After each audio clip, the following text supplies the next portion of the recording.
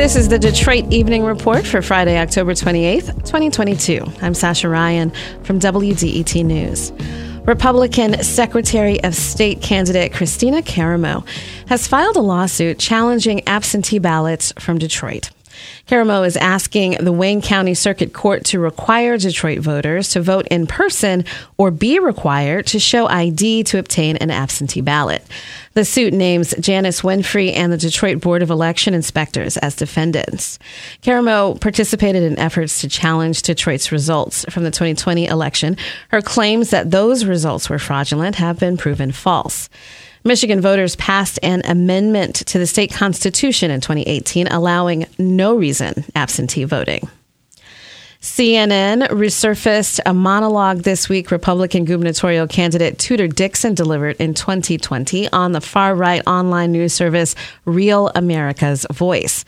In it, she alleges Democrats were acting to topple the United States in retaliation for losing the Civil War. The 6-minute speech was delivered in June of 2020 as the Capitol and cities across the U.S. hosted protests sparked by the police murder of George Floyd. Dixon accused Democrats of using the COVID-19 pandemic and Floyd's killing to nurture white guilt and enslave people of all colors. CNN asked the Dixon campaign about the comments and if Dixon wrote the monologue herself. The campaign did not say if she was the author, but accused the network of rushing to the aid of their favorite candidate, Gretchen Whitmer.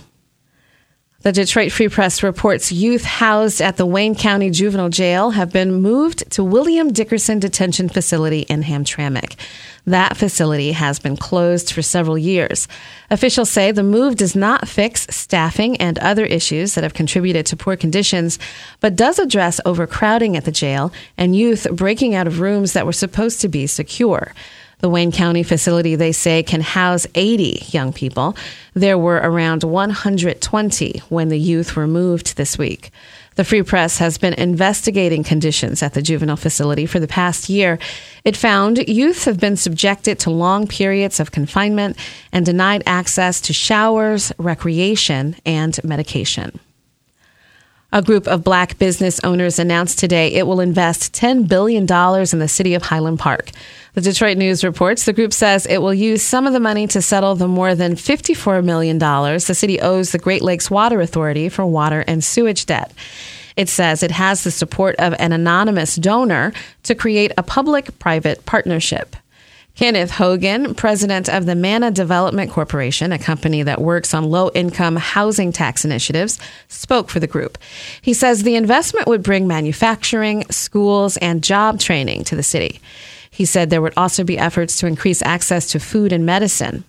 Mayor Hubert Yap says he welcomes the investment in Highland Park, but that the city had no knowledge of the group's plans and could not verify that the funding exists. Whether you're celebrating Halloween or looking for a harvest festival, there are free festivities this weekend and on Monday. Pingree Park hosts a fall festival Saturday afternoon. There will be trick-or-treating throughout downtown Dearborn starting at 2 on Saturday. Palmer Park's Zombie Trail of Terror is a main feature of Scarefest starting Sunday at 4 p.m. The Charles H. Wright Museum is hosting its Harvest Festival Sunday. It is free, but registration is requested. The city's recreation centers are throwing parties Monday evening. Police stations and firehouses are hosting trunk or treat events Monday. If there's something in your neighborhood you think we should know about, drop us a line at Detroit Evening Report at WDET.org. I'm Sasha Ryan, WDET News.